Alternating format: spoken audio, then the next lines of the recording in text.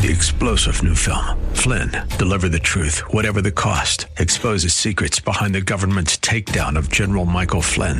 Flynn knew what the intel world had been up to. He ordered the first audit of the use of contractors. This set off alarm bells. He told the truth. He was the most dangerous person for Donald Trump to hire. They had to get rid of Flynn.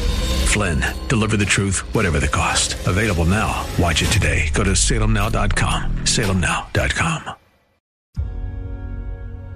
If we look to the answer as to why for so many years we achieved so much, prospered as no other people on earth, it was because here in this land we unleashed the energy and individual genius of man to a greater extent than has ever been done before. This great nation will endure as it has endured. Let me assert my firm belief that the only thing we have to fear is fear itself. Freedom and the dignity of the individual have been more available and assured here than in any other place on earth. You are about to embark upon the great crusade toward which we have striven these many months. The eyes of the world are upon you. The hopes and prayers of liberty-loving people everywhere march with you. We're not, as some would have us believe, doomed to an inevitable decline. I do not believe in a fate that will fall on us no matter what we do.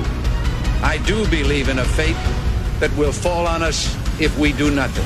We choose to go to the moon in this decade and do the other things, not because they are easy, but because they are hard. My country tears to thee. Sweet land of liberty, of thee I sing. As for the enemies of freedom, those who are potential adversaries, they will be reminded that peace is the highest aspiration of the American people. We will negotiate for it, sacrifice for it. We will not surrender for it, now or ever. We are Americans.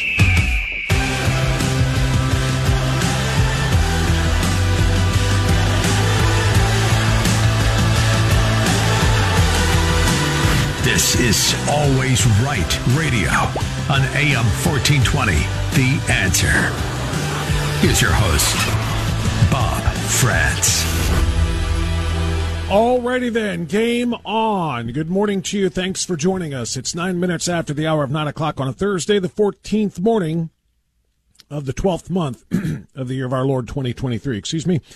We got a nice show lined up for you today. We got some very important issues that are being handled on the state level, on the federal level, and we've got great guests to discuss almost all of them. Coming up in about an hour. In hour number 2, we're going to talk to Dr. Everett Piper, as we do each and every Thursday, for analysis of some very important issues involving our culture and our faith and more.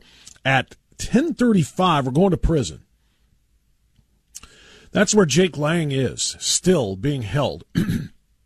He is one of the January 6 political prisoners whose story needs to be told again and again and again. And we're going to help him tell it today. He's allowed to make phone calls from his prison cell, his jail cell, for 15 minutes at a time before it abruptly cuts off, and he is going to spend 15 of those minutes with us starting at 10:35. And you're going to want to hear the story. It's incredibly important now because of what happened yesterday with the Supreme Court making the decision that they will hear an important case that would potentially throw out the charges against hundreds of J6 prisoners or J6 accused criminals, if you will, for trying to, quote, obstruct official business at the Capitol. It was a huge, monumental decision yesterday, just the fact that they're going to hear the case. That doesn't mean we're going to win. It doesn't mean that, they've already made up their minds, the Supreme Court, but they're going to hear the case, and that's important. And I would caution people, before we get into too much depth about this, I would caution people from being too overly excited about this. I talked to Trevor Kane, who is another J6 target, and he's facing a felony and 4 misdemeanors for being inside the Capitol for about 30 minutes that day. He's from Aurora, and he was talking to us yesterday with Tom Zawistowski, and he said he believes the fact that the Supreme Court made the decision to hear the case means they've already won, because they're not going to hear it and then say, nope, everything goes on as usual. I understand his optimism, and I don't blame him. If I was in his shoes, I would really want to be optimistic because I need something positive. But I'm going to be a little more cautious from where I sit because I have watched this Supreme Court disappoint us on numerous occasions. They just have. I don't know what John Roberts is going to do from day to day. I really have no idea. And sadly, President Trump's appointees have been all over the place. Talking about Neil Gorsuch and Brett Kavanaugh and Amy Coney Barrett, I have seen them make decisions that shocked me over the course of the last year or so. So, and not all of them at one time, but individually, each of them having moments where I'm like, wait, what? So it's a big deal. It's a very big deal for us to try to be optimistic, but still be realistic. Can we do both those things at the same time about what the potential could be? So Jake Lang at 10:35 this morning, and then 11:10, Bill O is going to come back on with us. Bill O'Reilly, that would be. And Bill O has got a new book out. As you know, we've talked to him before about Killing the Witches, the latest in his monumentally successful Killing series. But it's almost Christmas time. So if you're thinking about gifts for people, Bill O is going to want to tell you the book is a great gift. And he's right. It is a good book. I've got it in my hand. Well, not my hands. It's about 10 feet away from me on my bookshelf across the way there.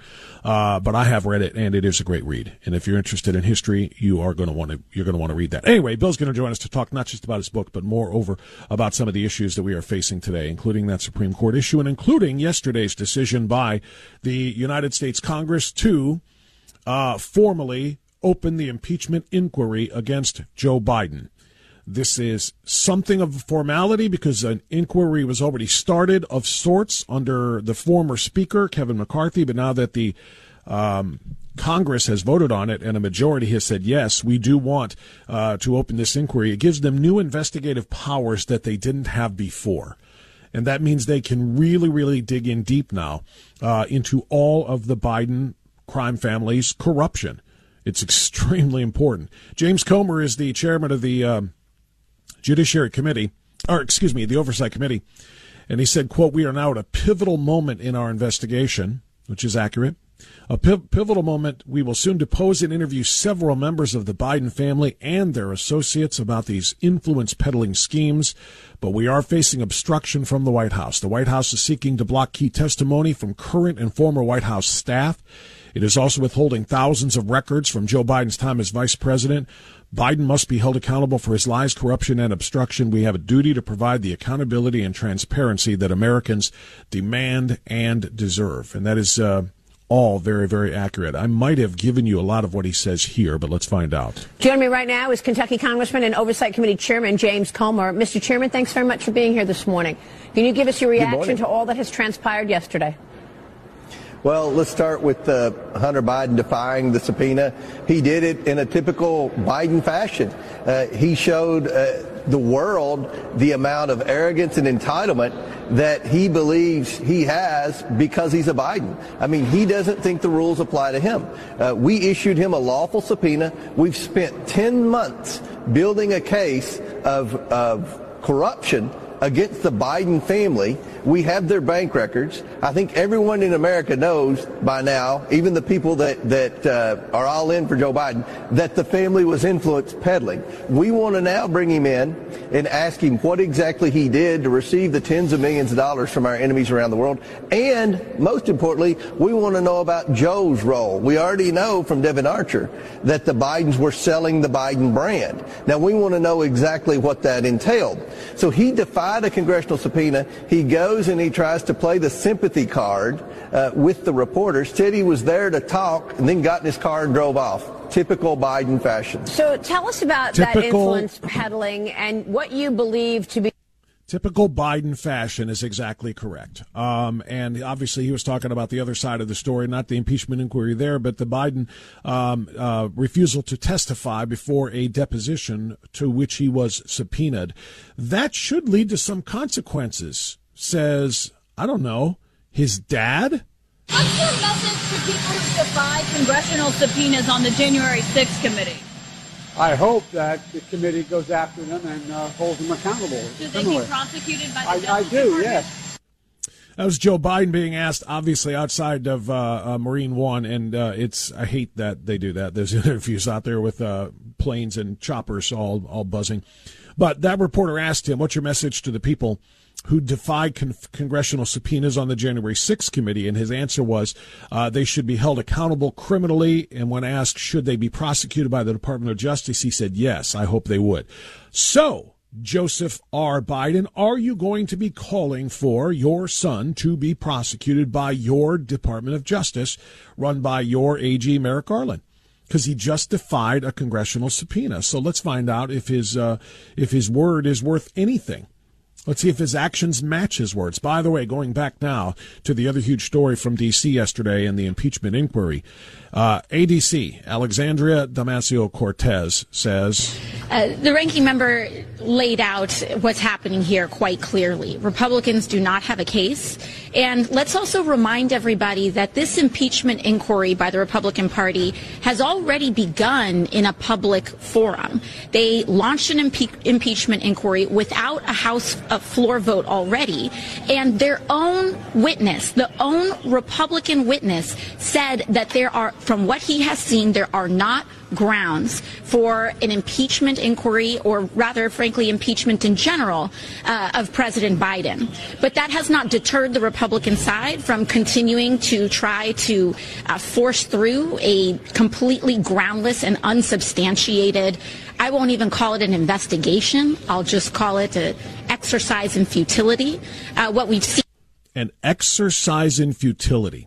You know what's an exercise in futility? You trying to spell Ocasio, or maybe even Cortez, or maybe even the initials. I don't know. That's an exercise in futility. The bubble-headed bartender wants us to believe that there are no witnesses when we have numerous witnesses. They're called whistleblowers. They're the ones who knew exactly what was going on for Joe Biden and exactly what they were allowed and not allowed to do as agents and investigators, FBI and IRS, to correct it. They blew the whistle. There are witnesses. There is mounting evidence. I won't say mountains of it, but they are becoming mountains in the form of shell companies, in the form of checks written to Joe Biden, in the form of all kinds of receipts. It's I don't want to call it a slam dunk, but there is a billion times more, and I'm going to maybe kind of waffle on a billion, but maybe a billion, slightly over a billion times more evidence to impeach Joe Biden than there ever was against Donald Trump for either one of the two impeachments that they went ahead with anyway. The second of which was done without even due process, without the House even holding impeachment hearings. They just introduced the articles and sent it to the Senate and said, go, because they had to get it done before the transfer of power, before January 20th of 2021. They impeached him the second time without even the required constitutional requirement of House hearings in which Trump and his team would be allowed to present a defense. That, of course, is what ended the career of Anthony Gonzalez and about 9 other Republicans who voted without due process to get rid of to impeach Donald Trump and to send that to the Senate for a trial. So already there is so much more evidence that has been brought forth against Joe Biden than there ever was against Donald Trump, and they're telling us now that this is a witch hunt and that there is no evidence. It's unbelievable. Donald Trump has been the target of the left since the moment he stepped one of his very expensive shoes on the top step of the golden escalator to come down and make his announcement that he's running for president. In the summer of 2015, he has literally had now 8 years of nonstop harassment and nonstop intimidation and threats. Now he's got these lawfare cases against him. The idiot district attorney in New York has rested her case, Letitia James, who ran for office specifically on the campaign promise to get Donald Trump. She didn't know what for. She just knew that the idiot leftist voters in New York wanted to hear that somebody was going to go after Donald Trump because they hate Donald Trump. And it worked. It was a brilliant campaign strategy. The problem is it's about, any number of different ways illegal. She literally didn't say, I am aware of a crime committed by Donald Trump, and we are going to prosecute him for that if I win this election and become district attorney. She didn't say that. She just said, I'm going to prosecute Donald Trump on something. We're going to find something. We have found our target, and then we're going to go and find something that he did wrong, all so that I can get elected and then, of course, stay elected. So what they've done to Donald Trump has been criminal. What the Republicans are doing to Joe Biden right now can't even be phrased, quite frankly. And by the way, I don't want to go back and relitigate and rehash every single thing that happened to Trump from the moment he stepped on that elevator. But the fact that he won in 2016 and immediately became the subject, even before he won, of a criminal probe, thanks to a phony warrant obtained through the FISA court because of information provided to the FISA court by his opponent, Hillary Clinton.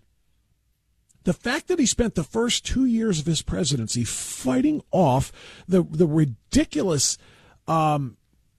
collusion hoax, the Russian collusion hoax, and the investigation, the fact that he couldn't even focus everything on his job because of that nonsense, just underscores the left's hypocrisy even more here as they complain that how dare the Republicans ask questions about Hunter Biden's millions upon millions of dollars gained from foreign countries, many of them who are foreign adversaries and energy companies that wanted access to his dad.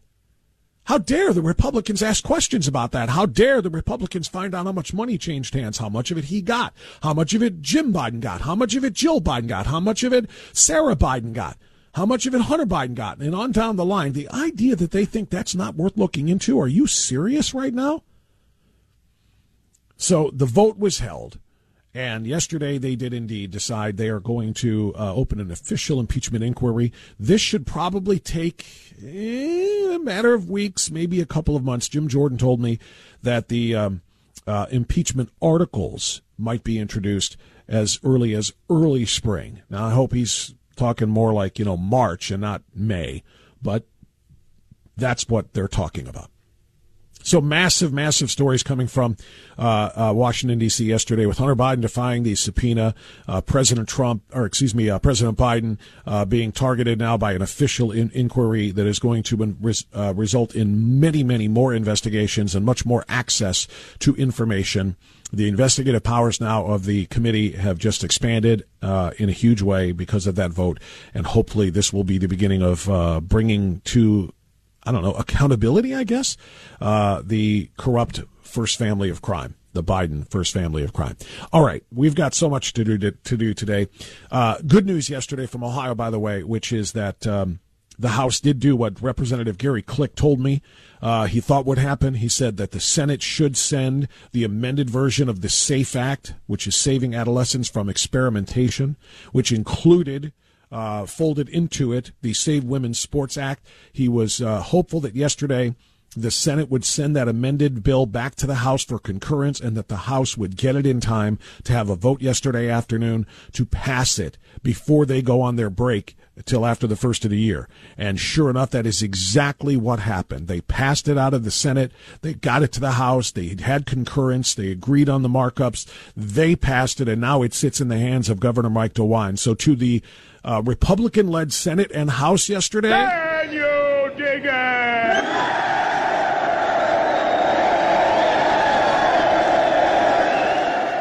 And now for the other shoe dropping, however, now it sits in the hands of Governor Mike DeWine. What is Governor Mike DeWine going to do? Governor Mike DeWine, according to a little birdie who whispered in my ear this morning, and that little birdie got information from one of the Ohio State representatives who passed this. Governor Mike DeWine is, I won't say likely, but is considering a veto of that very important bill. Now, the good news is it passed both houses of the General Assembly, both chambers of the General Assembly, the House and the Senate, by veto-proof majorities. So if he does veto it, they will override him. And that means it's going to happen. There is another option that he has, which, of course, is do nothing, and then 10 days later, if he does not do anything on it because he doesn't want to sign on the dotted line for something that is considered to the radical leftist baby butchers and groomers of little children, he doesn't want to upset them by signing it. He can just let it sit, and then it will become law after 10 days. This is exactly what I would expect from Mike DeWine, who has been just this side of weasel for his entire term or term and a half now as governor. I don't trust him. We have no reason to trust him after what he did to us in COVID anyway. But word that I'm hearing is he may indeed veto this, and we're going to have to go back in and have the override vote. It was already passed by a veto-proof majority, so I don't know if that means they actually have to come back and say, do you wish to override the governor's veto and make them vote again? Doubtful that they would anybody would change it if they have to, but nonetheless, big success yesterday. Huge success from the Ohio General Assembly in passing the SAFE Act. That was Representative Clicks. He joined us yesterday. It was a great conversation, and this is very good news for Ohio and for Ohio's kids and for Ohio's parents. All right, 9:27. What do you say we do our pledge, then we'll take our first time out. Patriots, stand and face your flag. Did you see what LeBron James did, Seth? Did you see what LeBron James did at his son's first college basketball game at USC? I did see that, yes. LeBron James walked into the game as the national anthem was playing. What do you do? Seth, if you've ever been walking around an arena, a field, or something like that, and the anthem comes on, what do you do? I stop, I stand, I remove my cap. That's right. And you look for the flag and try to face the direction of the flag. That's what you do during the national anthem. LeBron James, while the anthem was being sung, walked down his front row seats, of course, courtside seats. He walked down, and he's got, I don't know who else he had with him there or whatever, but he's like fumbling around, and the anthem is playing, and he's, putting his stuff on his seat and getting himself ready. And then as the anthem, he's wearing a cap, and as the anthem is playing, he sits down. And he sits down and stays down during the national anthem, left his cap on and stayed seated. He is an anti-American piece of human trash. He is flotsam and jetsam. He is just garbage.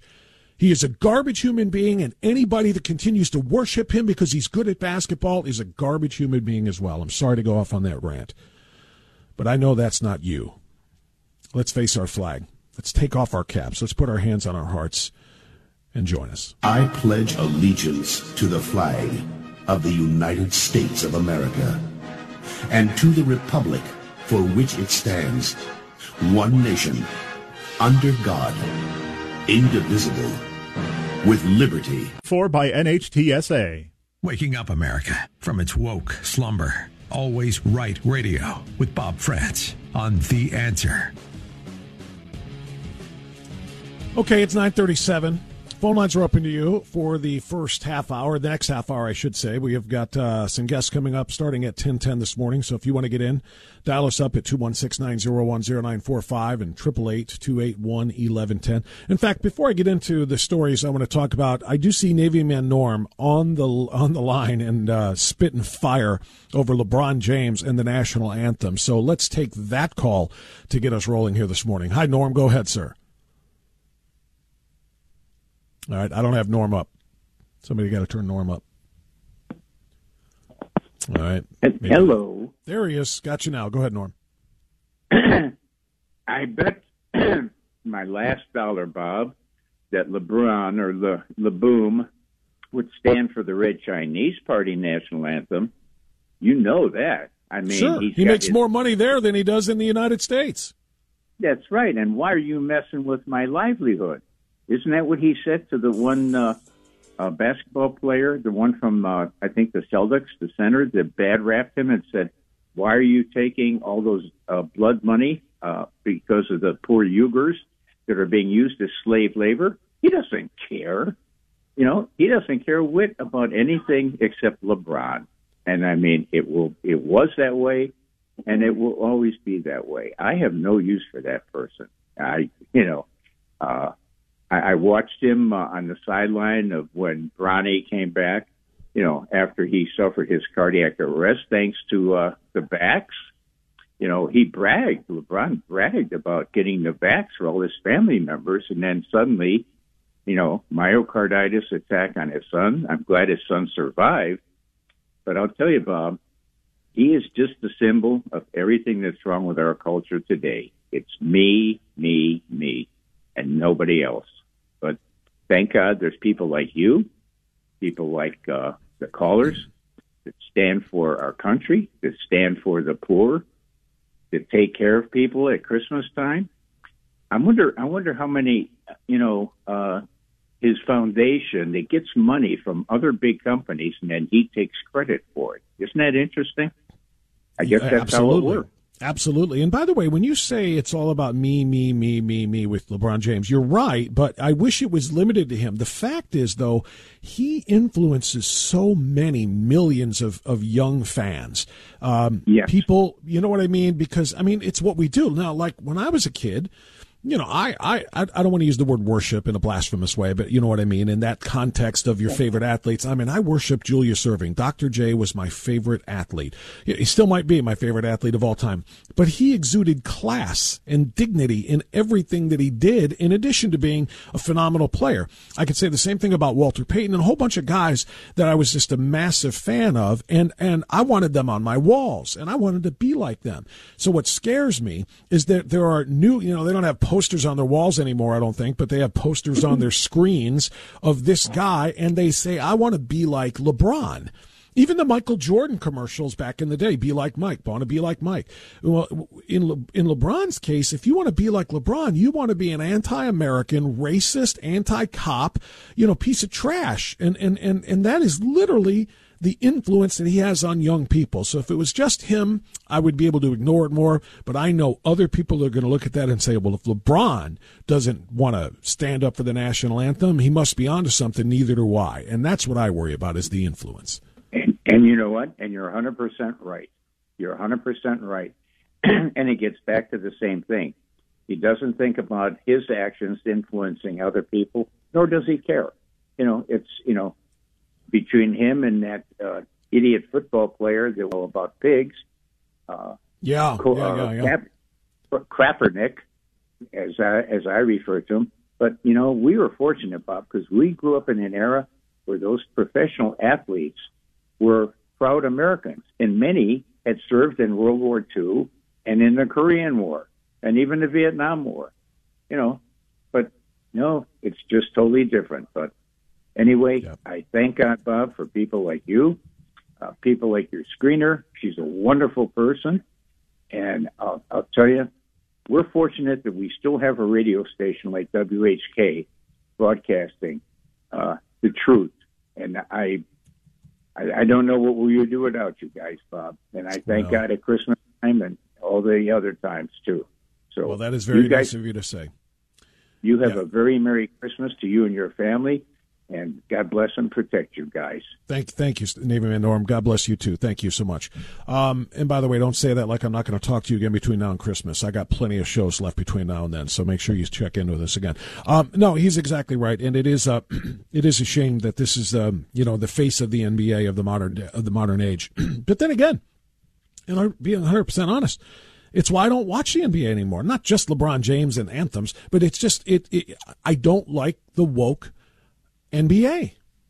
I can't do it. I don't like the woke NFL either. And I watch that really, really, really, really sparingly. I'll flip something on only because I've been addicted to the game of football, not the league, but the game of football since I was 5.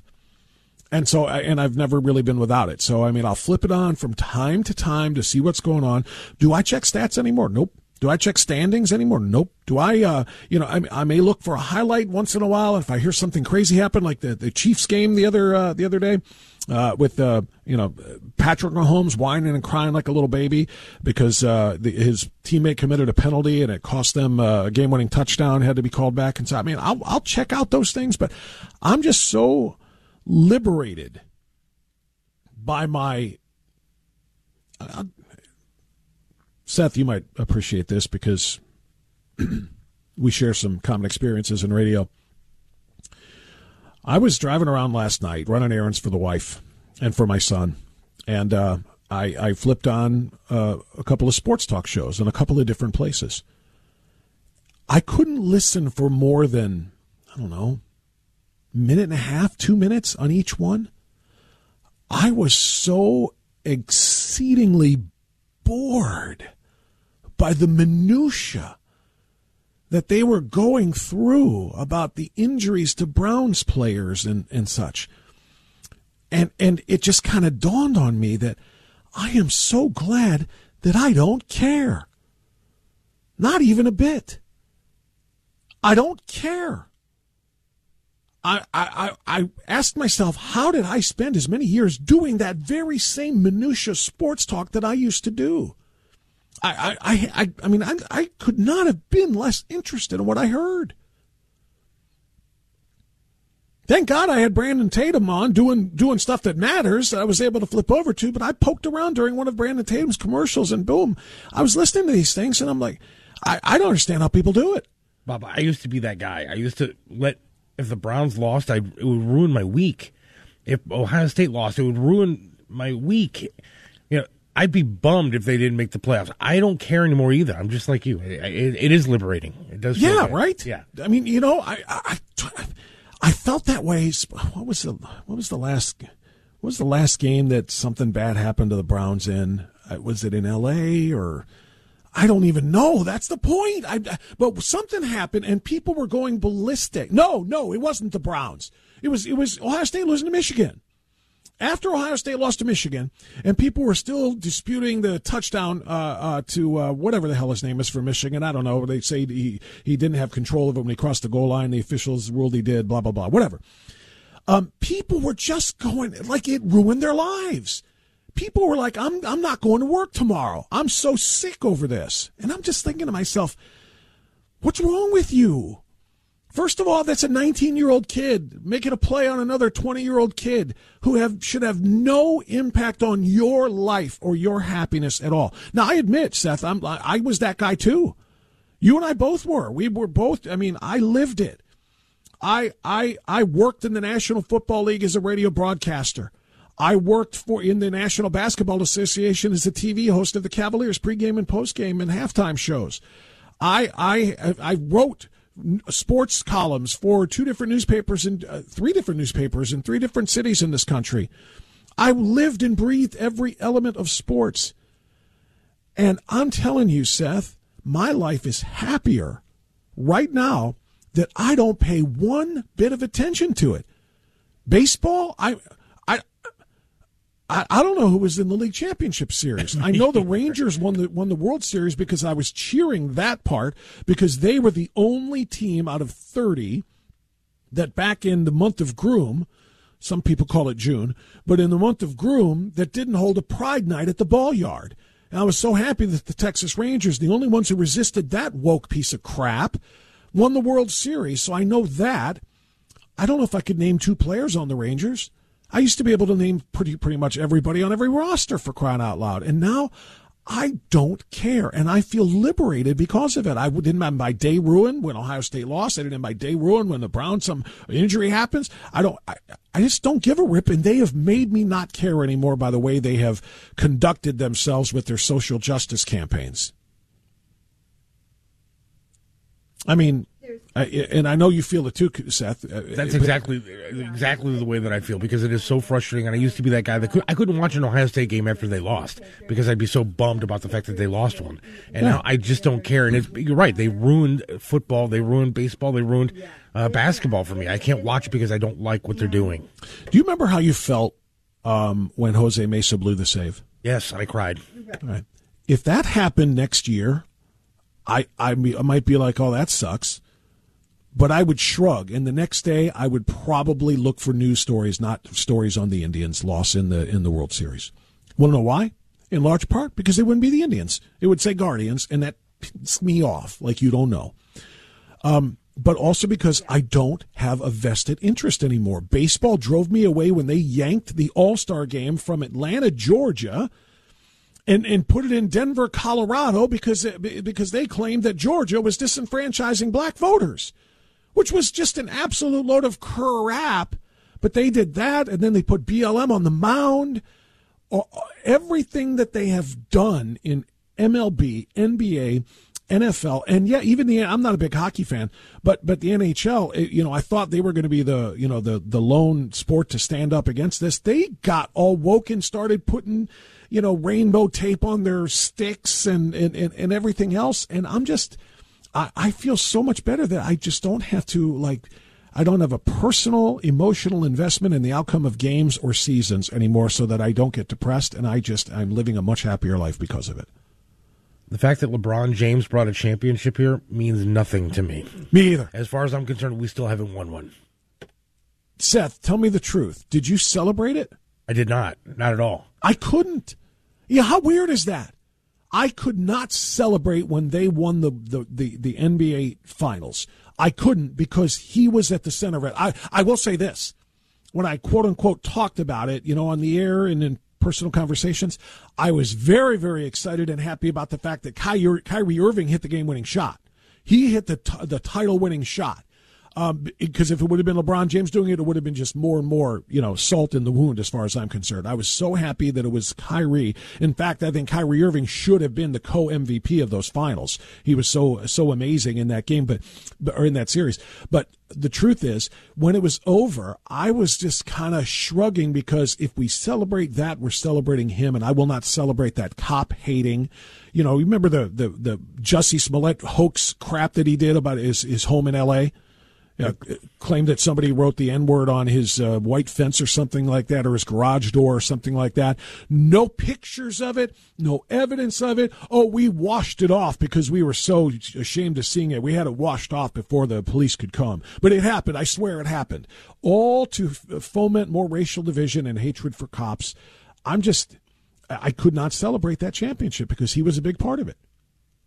Me either. I sat there and then turned the TV off. I didn't care. And what was the Browns player's name, the running back, 3 years ago? Was it in 2020 during the whole George Floyd thing or whatever? What did he do? Is Isaiah something? Maybe. Isaiah Crowell. Isaiah Crowell. Yes, that was it. That's it. I can't remember what he did, but it was grotesquely anti-police.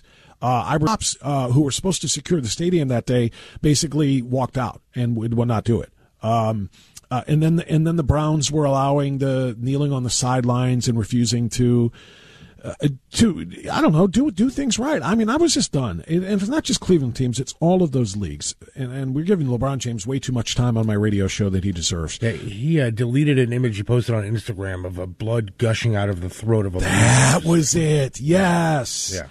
That's what he did. That was Isaiah Crowell. Thank you, Seth. So that was one of the things that turned me off to, again, even the Browns. And again, I'll turn it on time and time again, but from time to time again, but I won't watch it. Peter Kirstenau and I used to start every show during football season with, a little recap of the Browns. And now he knows not to even bring it up anymore because I'm not watching the games. Like I said, I watch college football. But I don't have that same vested interest that I used to in it. And certainly the NFL is just, like I said, I love the sport and I love big plays, but the woke league has made me a non-customer. And that's just, I don't know.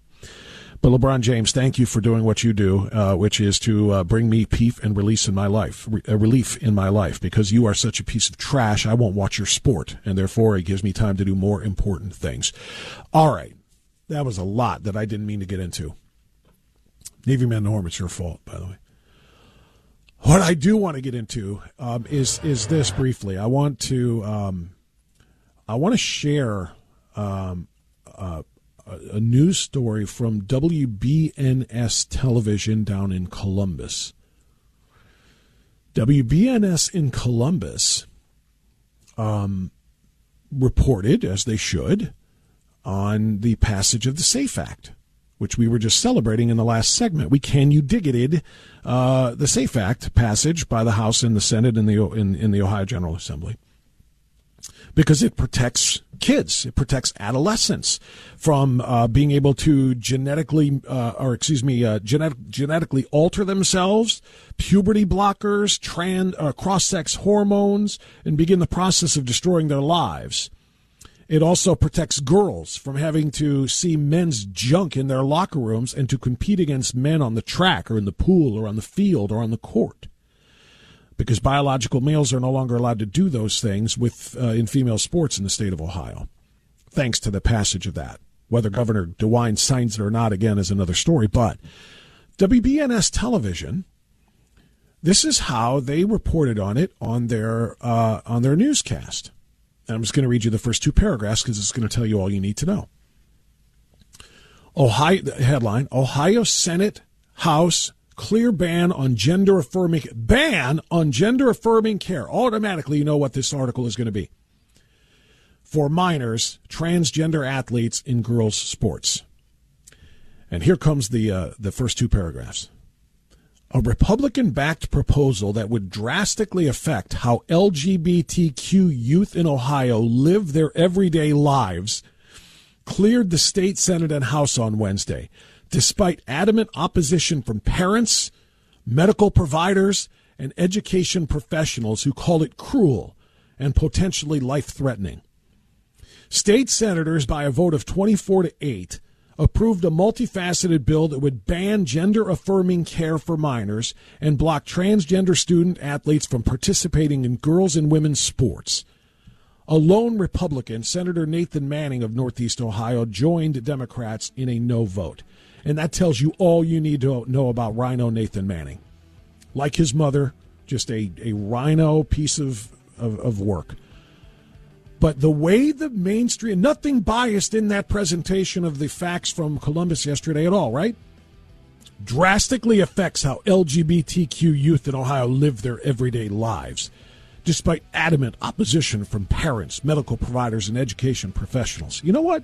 There was also adamant support from parents and medical providers and education professionals who see the transing of America's youth as an absolute assault on our children.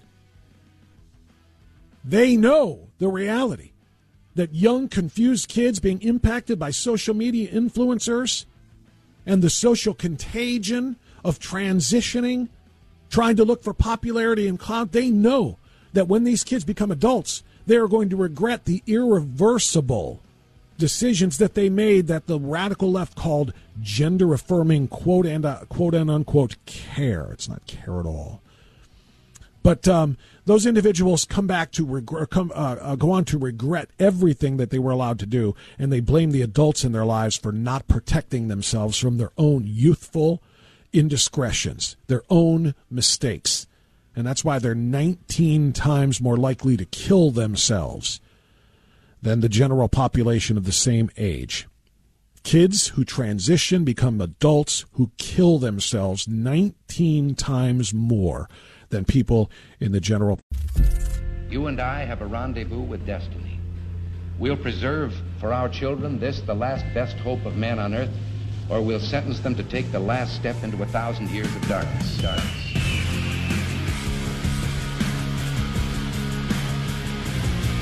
This is Always Right Radio on AM 1420. The Answer. With your host, Bob Frantz. All right. Action-packed first hour, just with great conversation. But now the cavalcade of phenomenal guests begins as hour number 2 is underway. 7 minutes after 10, it's the 14th morning of the 12th month in the year of our Lord 2023. Don't forget, Jake Lang, one of the January 6th political prisoners, will join me in the next half hour at about 10:35 from prison, where he is still being held, even as we now see the Supreme Court agreeing to take up the case of over 300, I believe, individuals who have been charged with trying to obstruct an official proceeding. It's an enormous deal, and we're going to talk to Jake Lang about that, and hopefully that lifts his spirits and raises his optimism just a little bit as he continues to battle this political persecution, which is what I firmly believe that it is.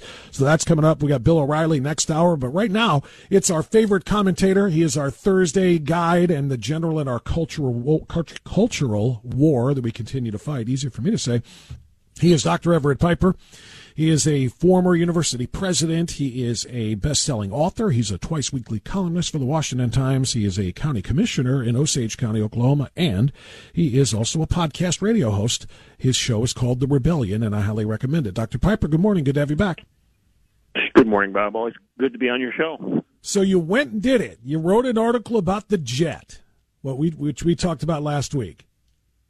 I did. And I understand you interviewed him this week. Did you? I did. Yeah. It was so great. And I thanked him both on Twitter in a private message to him and on the air. I thanked you, I should say, for introducing me to him and making me aware of his situation. What a very, very inspirational guy he is. It's not, he's a story because he got canceled by this woke, venue in Tulsa, which we talked about. For those who missed it last week, Tennessee Jet's an up-and-coming rising country star from Oklahoma who plays shows all over Oklahoma, at least. And one of his venues canceled him because of a song that he wrote and sang and recorded called 2+2. And the premise of it is 2 + 2 is 5, which is, of course, kind of a reference to all of the nonsense that the wokesters want us to believe, that real isn't real, facts aren't facts, et cetera, et cetera. But Dr. Piper, when you told me that story, I just kind of expected to talk about that. I didn't expect him to be as deep and as inspirational and philosophical, I think, as he really turned out to be. Well, he's a great young man. I actually know his father, and I know his brother, who are both thoughtful conservatives here out of the northeast corner of Oklahoma, the Tulsa northeast, what we call green country. Good people. That family they're good folks.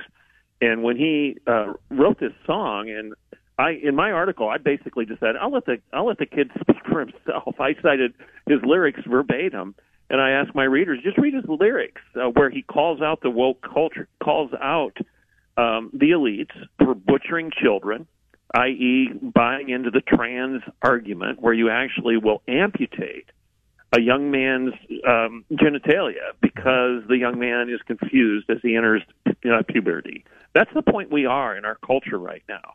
We're butchering children. We're cutting off functioning organs. It'd be like removing an eye because a kid is delusional and thinks he's blind, or amputating an arm because a young person thinks that they're disabled and that's the way they were born that way, and therefore they want to be surgically altered to be disabled for life.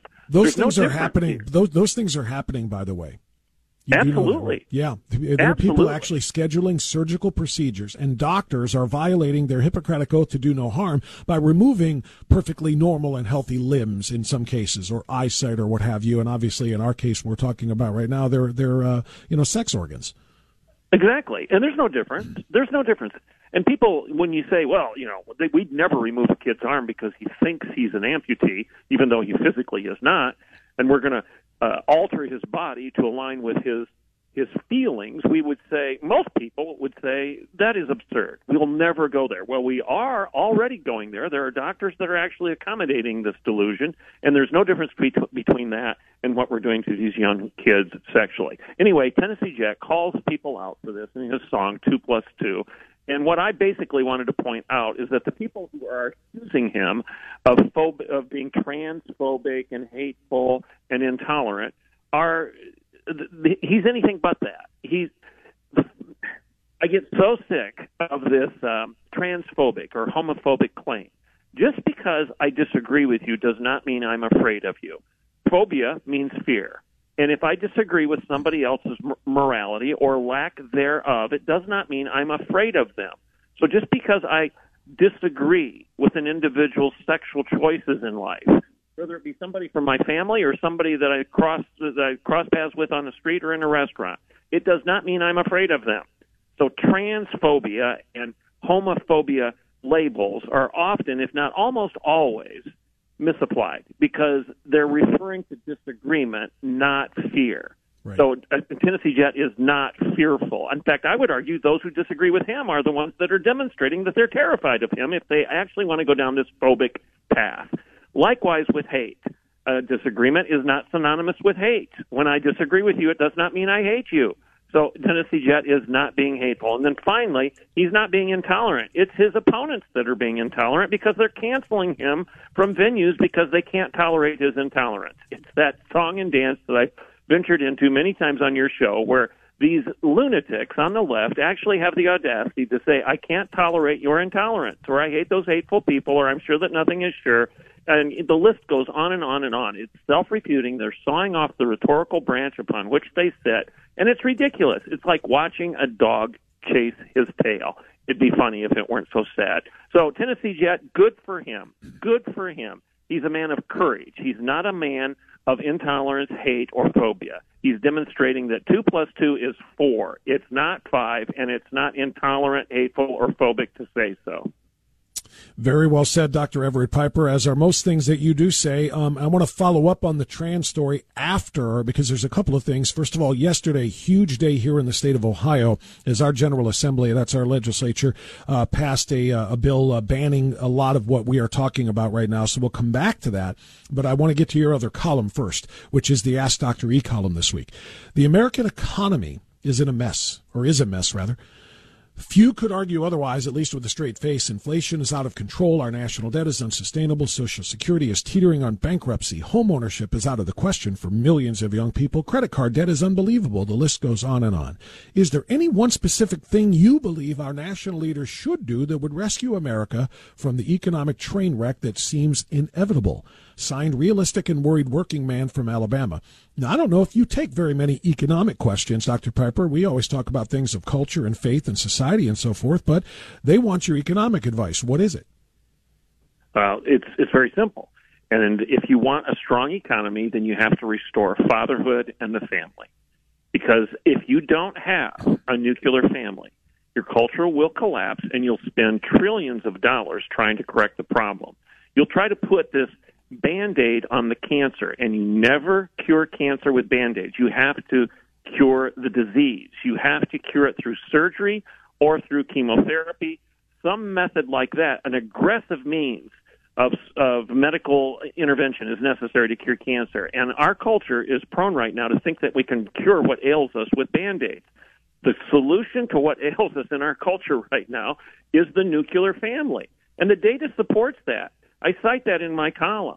According to the Pew Research Center, we've got 46% of our children in the United States right now under the age of 18 living at home with 2 married parents, heterosexual parents, okay? I have to clarify that in today's culture. And that was 73% back in the 60s. So you got less than half of our kids right now are being raised within a nuclear family. And what do you see as the result? You see dysfunction. You see kids without any discipline because they don't have a father, they don't have a nuclear family, and our system is broken because of that. We know from social science data that when you have a 2-parent nuclear family, that you have families that earn more, save more, they're more likely to qualify for a mortgage, they pay more taxes, they're more likely to start and invest in a new business enterprise, they give more to charity, they volunteer more, they even vote more, and they raise on average more children. And that's important because more children means a better future for your culture and for your country. If you don't bear enough children to at least replace the population via the inevitable death rate, then your culture is going to collapse and the citizenship is going to be replaced by something else. And that's what's happening in the West right now. The Heritage Foundation in a recent study showed that we are spending $900 billion annually right now on the dysfunction that results from broken families.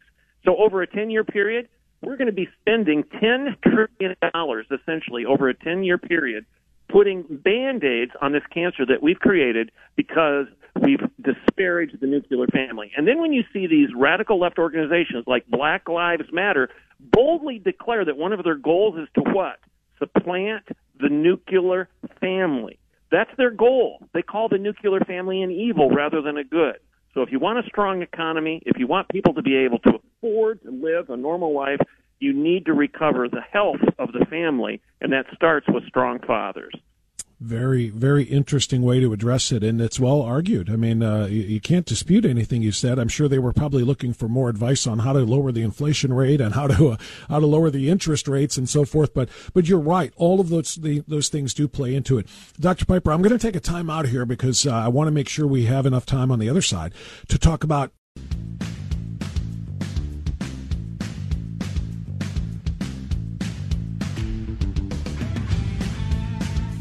Okay, it's 10:22, which is good. We've got about a good 8 minutes or so left with Dr. Everett Piper. Dr. Piper, I want to go back to the trans issue that Tennessee Jet sings about in his song 2+2 that you just discussed in great detail. And I want to throw 3 or 4 different stories at you and then find out exactly where you think we are headed. The first one comes from Seattle, Washington, which is no surprise. This kind of thing goes on up there. But the shocking nature of this story is it's up there.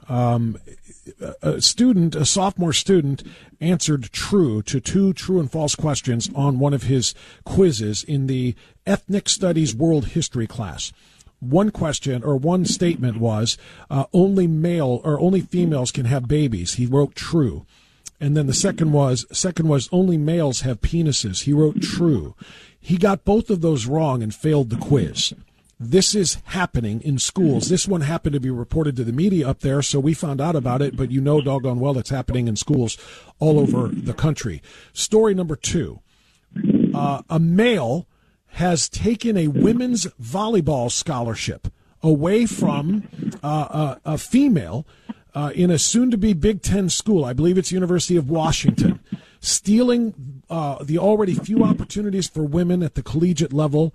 How can he be proud, asks Riley Gaines in a tweet. UW should rescind that scholarship if they really care about women. He can play with the men if he's good enough to do so. That's story number 2. Story number 3, 2 Christian California teachers are engaged now in a lawsuit against their school district over its gender policy, which required them as teachers to lie to parents about their students' secret gender transitioning. They refused to do it. They were ordered to do it, and now they are the subject of a lawsuit. And then the last one is, Dr. Piper, the only good news that I have, which is here in the state of Ohio. Yesterday, our General Assembly, both in the Senate and the House, passed what we call the SAFE Act, Saving Adolescents from Experimentation, which also encompassed the Saving Women's Sports Act, which stops males from competing with females. So the big picture question is here. You hear all of these horrific things going on, but I shine the light at the end of the tunnel here by what we passed yesterday. Where is this movement headed, in your opinion? Well, it's headed to the gates of hell, quite frankly, unless people like the good folks in Ohio just did step forward and say, enough of the insanity. We will not allow you to do this to our children. We will not allow you to castrate our boys. We will not allow you to be the ultimate misogynist against our girls by stealing everything from our young women, even their identity. Not only are you stealing their physical objective reality, you're stealing their bathrooms, you're stealing their showers, you're stealing their very identity. You're suggesting that a woman is not even real, and that any time a young man, even a boy, decides that he wants to steal everything that belongs to these girls, steal everything, take theirs away from them, take their rights, their identity, their privileges, take everything from them, that's okay? No. Parents need to step forward and say, enough's enough. You will not do this. Remove the scalpel from our children. Stop butchering their bodies and stop compromising their minds and souls. That has to happen. And I pray and I hope that there are still enough people left in Sodom to stop this. I mean, you go back to the biblical story. God said he was going to destroy Sodom and Gomorrah. Abraham starts negotiating. Will you withhold your hand, God, if there are still, I think the number was 50. He started with 50, and then he reduced it to 30. Then he reduced it to 20. And finally he said, God, will you withhold your hand if there are even 10 people left, 10 good people left in Sodom and Gomorrah? And the Lord said, yeah, he'd withhold his hand if only that number were left.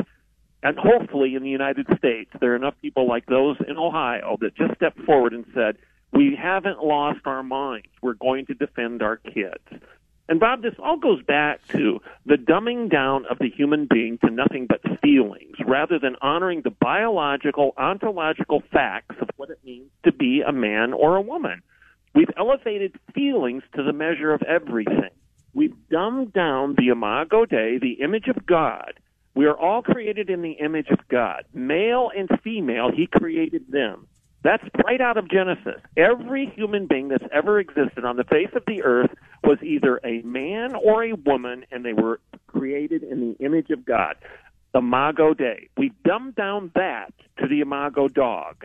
We're nothing but an animal now, where we define ourselves by our passion and by our instincts and by our proclivities. We define ourselves like a dog would define himself, by his desires.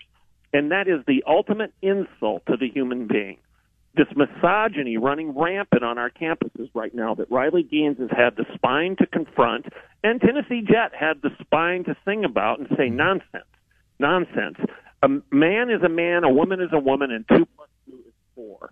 We have to have millions of people that are willing to rise up and say that and stand in the face of this lunacy. And I still believe there's time that the elites, the oligarchs, will back down if we do so in great number. Yeah, I hope so. I want to believe that too. And that's kind of what the reason I gave you those stories in the order that I did. I saved the good one for last, in the hope that this will lead to some sort of movement that will force some of them to back down. And the reason I asked kind of where the movement is headed, obviously, is because and you're spot on, to the gates of hell if we don't stop it. But are you encouraged by what we saw yesterday in Ohio? And where do things stand in Oklahoma? Because there was a similar bill I think you and I talked about over the summer. Where do things stand there in the heartland? Well, again, we're doing the right thing right now, but we're being challenged at every turn. Mm-hmm. Mark my words, you folks in Ohio are going to be challenged by innumerable lawsuits where the left will come unglued. They'll go after you for this and claim that you've violated the rights of all these trans folks that simply want to be left alone, and they want to have their opportunity to run the race, to participate in volleyball, to swim on the swim team. Well, then fine. Do so while you're competing against other people that are trans, if you will, rather than taking the spot away from women. Oklahoma is in the same situation that you are in Ohio, but we're being challenged by progressives across the state right now. And frankly, I've said many times on your show, Oklahoma isn't as conservative as people think it is. We're very much a purple state rather than a red state, because we've got a lot of elected quote-unquote Republicans down in Oklahoma City, our state capital, that they don't have any courage. They stick their finger in the wind to see which direction it's going, and they'll go with the political tides, if you will. Right now, as people step forward, and we saw a very encouraging special election yesterday. Dusty Beavers, a pastor, won and he won being pro-life and pro-Christian and unapologetically so, and he won 55 to 45% in a special election. So there's still hope, but people can't allow the oligarchs to intimidate us.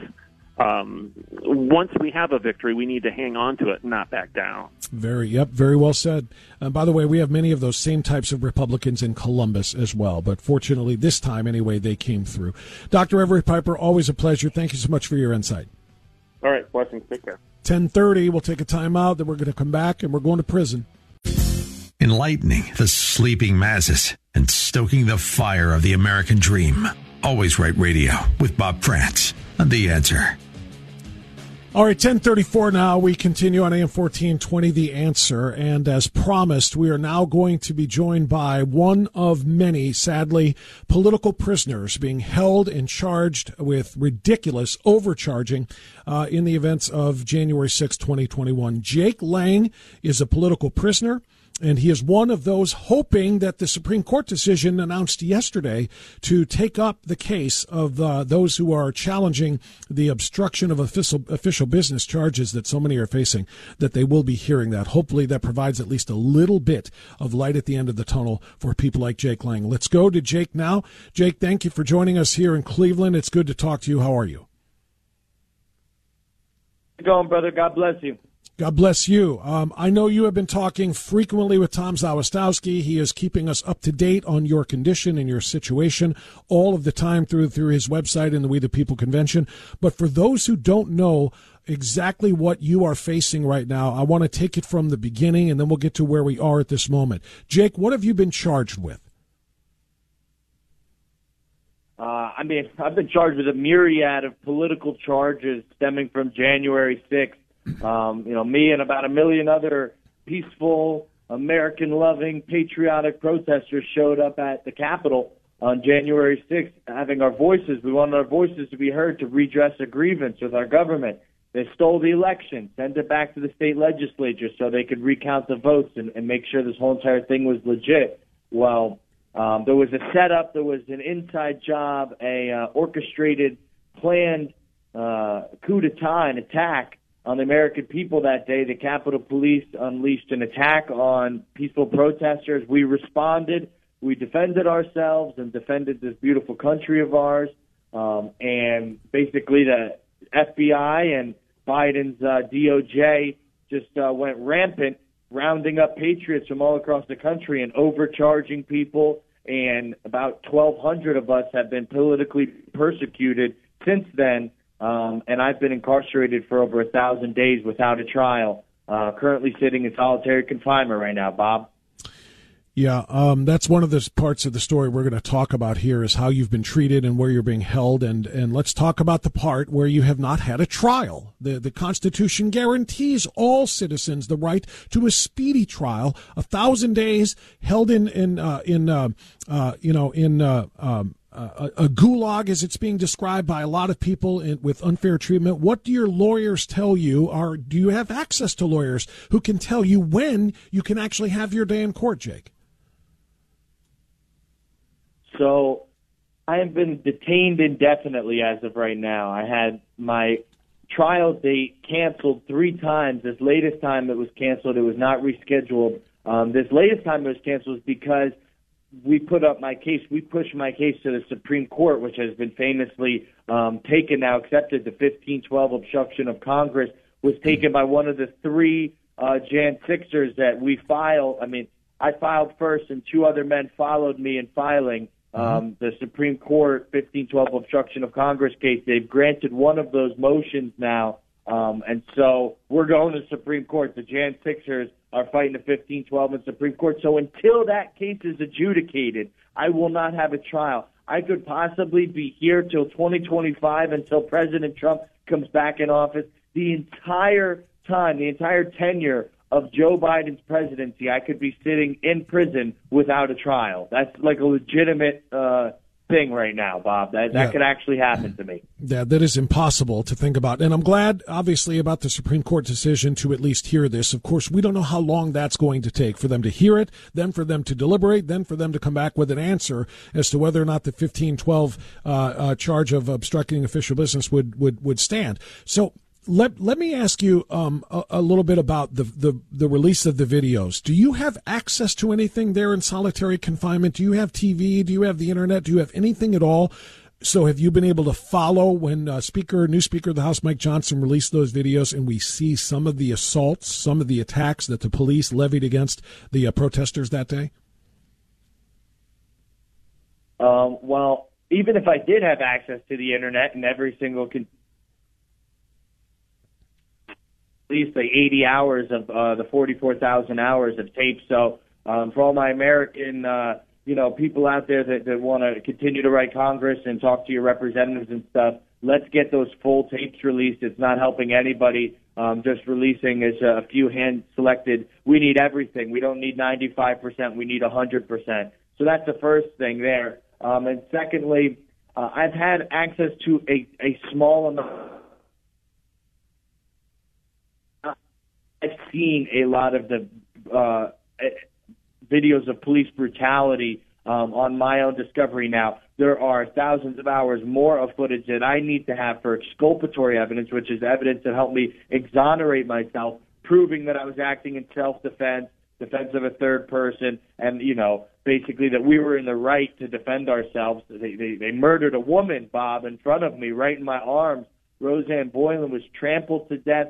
She was bludgeoned by the Capitol Police, and she was asphyxiated with chemical weapons literally on the steps of the Capitol. I tried to save her life, and she died. And so, that kind of sprung a lot of the next actions by myself and many patriots. After you murder a woman, an unarmed woman, in front of a group of men, I don't know how they expect you to respond, but, we wanted to make sure they didn't do that murderous action to anybody else. So we responded pretty heavily. And now I'm being held in prison for years for it. What used to be, I guess, commendable action in America, standing up for the defenseless and protecting those, from people who would bully and assault them, is now, I guess, called domestic terrorism. We're talking to Jake Lang. Jake is a political prisoner being held in a Washington, D.C. prison in solitary confinement conditions. Jake, a lot of us learned about the conditions that some of you guys are being held in back in 2021 and 2022. Marjorie Taylor Greene and Matt Gaetz and others exposed this and demanded better treatment for you guys. Have things changed at all since then? Are you in any better condition now in terms of, your food, your treatment from the prison guards and so on and so forth than you were before?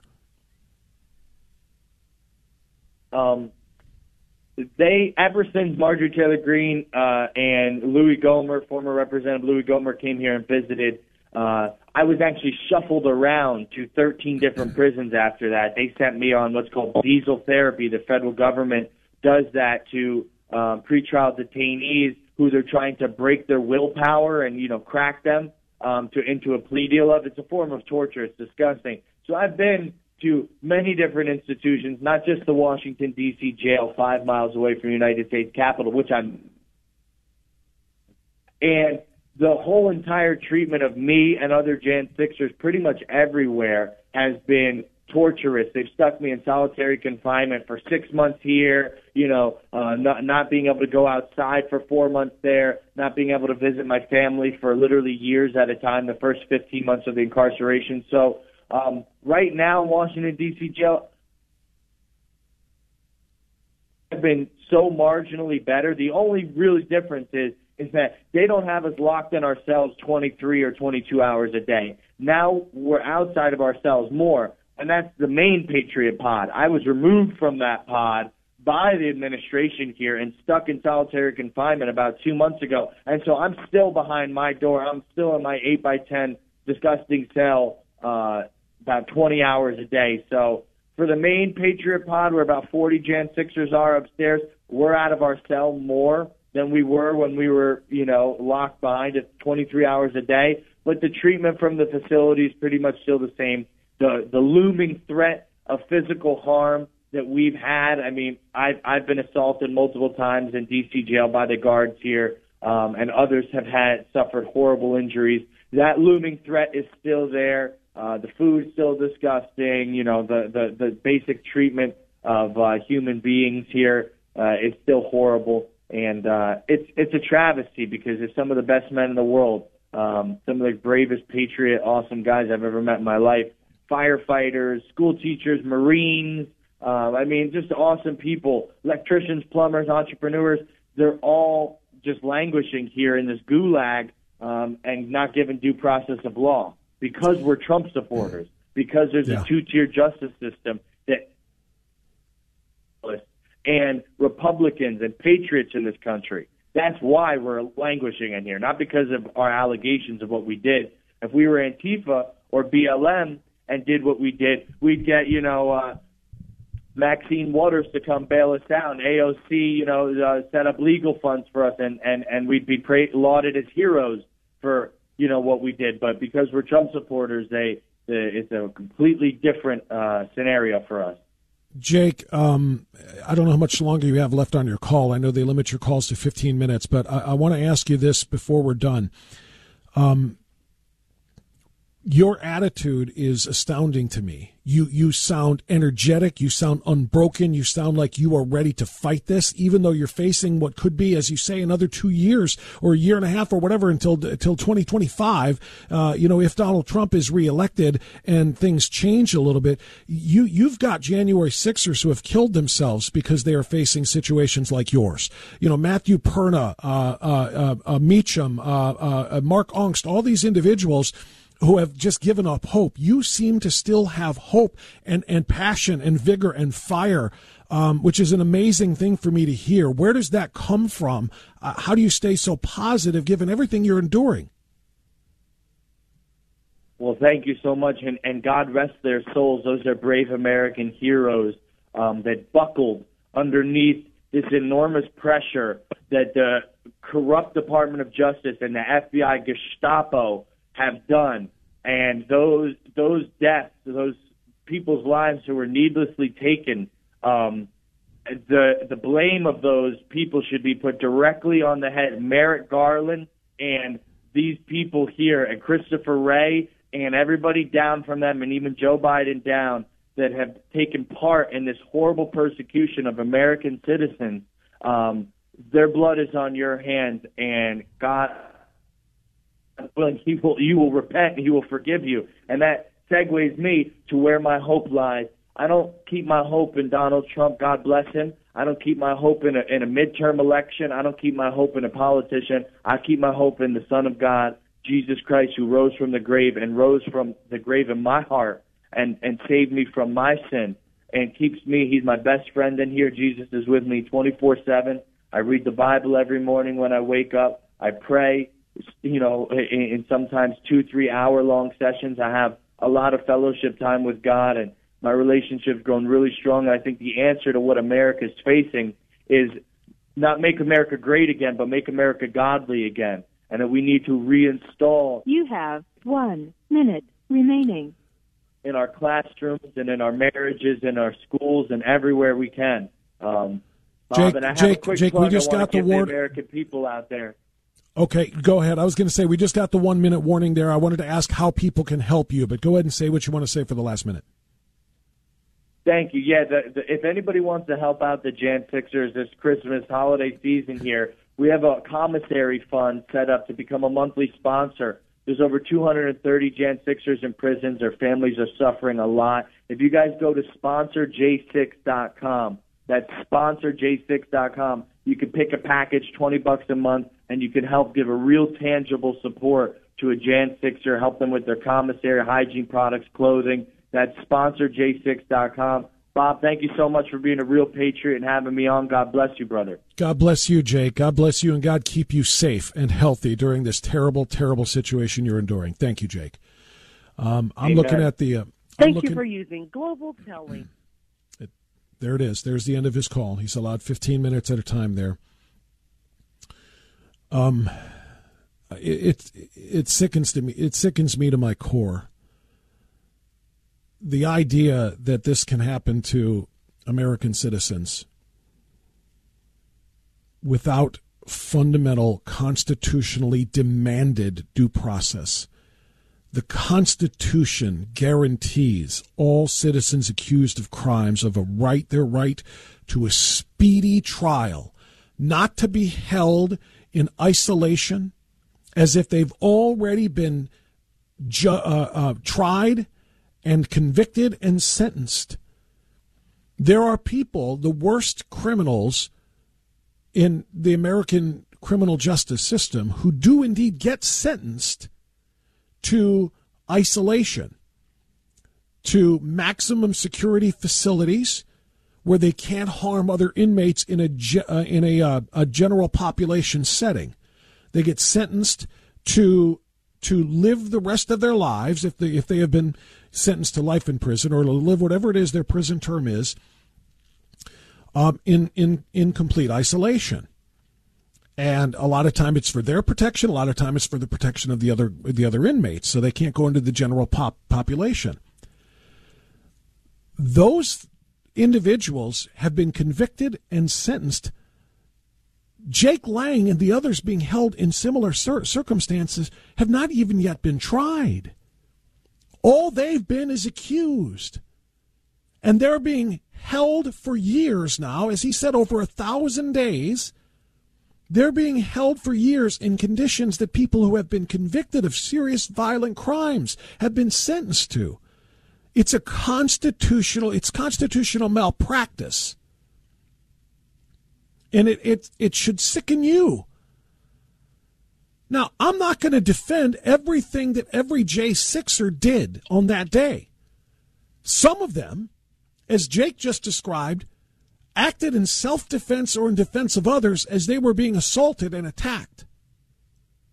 Others actually did the assaulting. And they did smash windows. And they did use their flagpoles as weapons. Those individuals should be punished. But even if those individuals did exactly as alleged, their punishments should be over.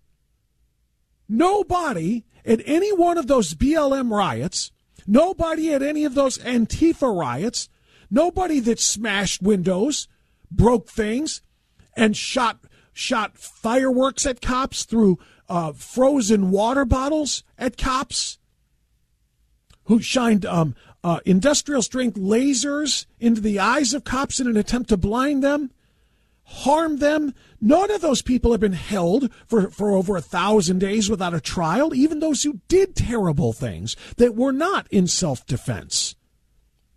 But for those who actually did commit acts in self-defense or in the defense of others, as Jake is talking about, the idea that they could be facing even longer sentences before trial than others would get after conviction is an affront to all things decent and all things lawful in the United States.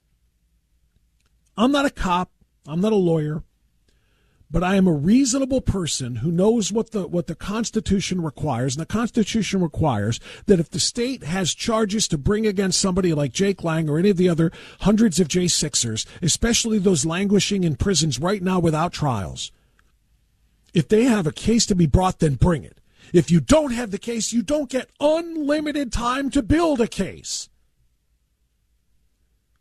That's true in every jurisdiction in the country. If a prosecutor, a DA, does not have enough evidence to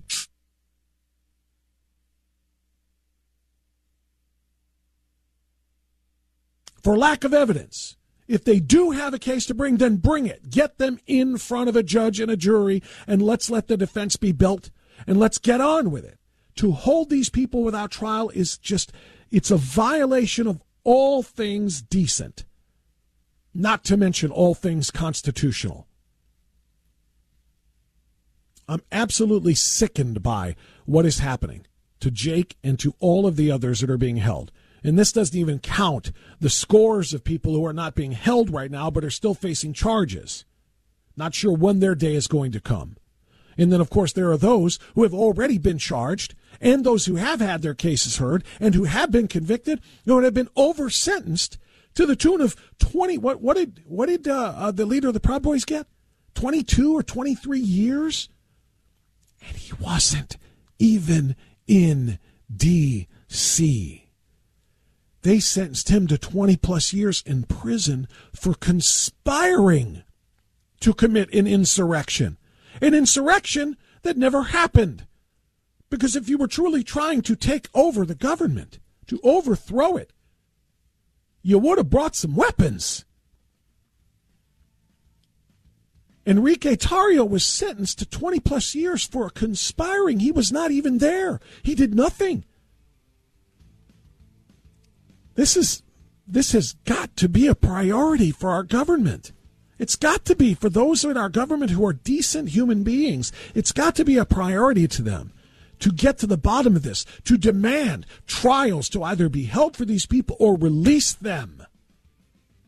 If you want to refile charges later when you get more evidence, I suppose in some jurisdictions you can do that, but you can't make them sit in prison indefinitely while you figure it out. It's just wrong. SponsorJ6.com is what Jake said at the end of his call. SponsorJ6.com. I'm looking at it right now. As he said, there's an opportunity to donate money on a monthly basis, $20 or $50 or $100 or $250. They're laid out there as levels of Bronze Patriot, Silver Patriot, Golden Patriot, and Founding Father to put money into an account for these people to use at their commissaries while they are being treated like this. If you want to give a gift for Christmas, I'm sure that none would be more appreciated than a gift to be by those individuals than to be given to these individual patriots. It's just simply beyond my comprehension. It's 10:55. If you want to talk about it, we'll have some time in a bit. But coming up next, after the top of the hour, we're going to talk about this story and others in the news. This hour of Always Right Radio is brought to you by The Floor King and KeepingMedicareSimple.com. You and I know and do not believe that life is so dear and peace so sweet as to be purchased at the price of chains and slavery. If nothing in life is worth dying for, when did this begin? Just in the face of this enemy? Or should Moses have told the children of Israel to live in slavery under the Pharaohs? Should Christ have refused the cross? Should the patriots at Concord Bridge have thrown down their guns and refused to fire the shot heard round the world? The martyrs of history were not fools. And our honored dead, who gave their lives to stop the advance of the Nazis, didn't die in vain. Where then is the road to peace? Well, it's a simple answer after all. You and I have the courage to say to our enemies, there is a price we will not pay. There is a point beyond which they must not advance. This is Always Right Radio with Bob Frantz on AM 1420, The Answer. All right, good friends, hour number 3 is underway. 6 minutes past 11 o'clock on this Thursday, the 14th morning of the 12th month in the year of our Lord 2023. That was one of the more interesting conversations that I've had on live radio. Live from a Washington, D.C. gulag, we spoke with Jake Lang, one of the J6 prisoners who has been held for over 1,000 days without a trial and still does not have a new trial date set. It is one of the most infuriating situations that I think I've ever encountered, and anybody who has an ounce of compassion or belief in the Constitution should be equally outraged over what is happening to Jake and hundreds of others being held without trials. That is probably going to be the first question that I ask our next guest after we remind you of exactly who he is. Bill O'Reilly hosts the O'Reilly Update. You're going to hear it right at the end of the show at 11:45, as you do every single Monday through Friday. He hosts the No Spin News weeknights at 6 p.m. He's the author of The Killing series, the best-selling nonfiction series of all time with 19 million books in print. That's really hard to fathom, really. The latest is, of course, Killing the Witches. A phenomenal Christmas gift for the historian in your life, or just anybody with an interest in that fascinating period of American history in Salem. Bill O'Reilly has put it all on in print for you, and he joins us now on AM 1420, The Answer. Bill, good morning. Thanks for having me in, Bob. Always a pleasure. Always a pleasure. Your series is simply phenomenal. I hope people do indeed pick up Killing the Witches. What a great Christmas gift. You and I already did an entire interview on this, but just a quick refresher on what people are going to get if they buy that this Christmas.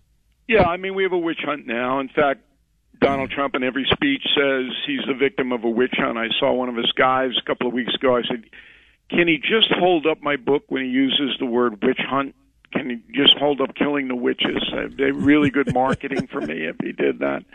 And then we have a witch hunt now. So I give you the arc of what happened in the founding of our country, the Massachusetts Bay Colony, the Mayflower, all of that.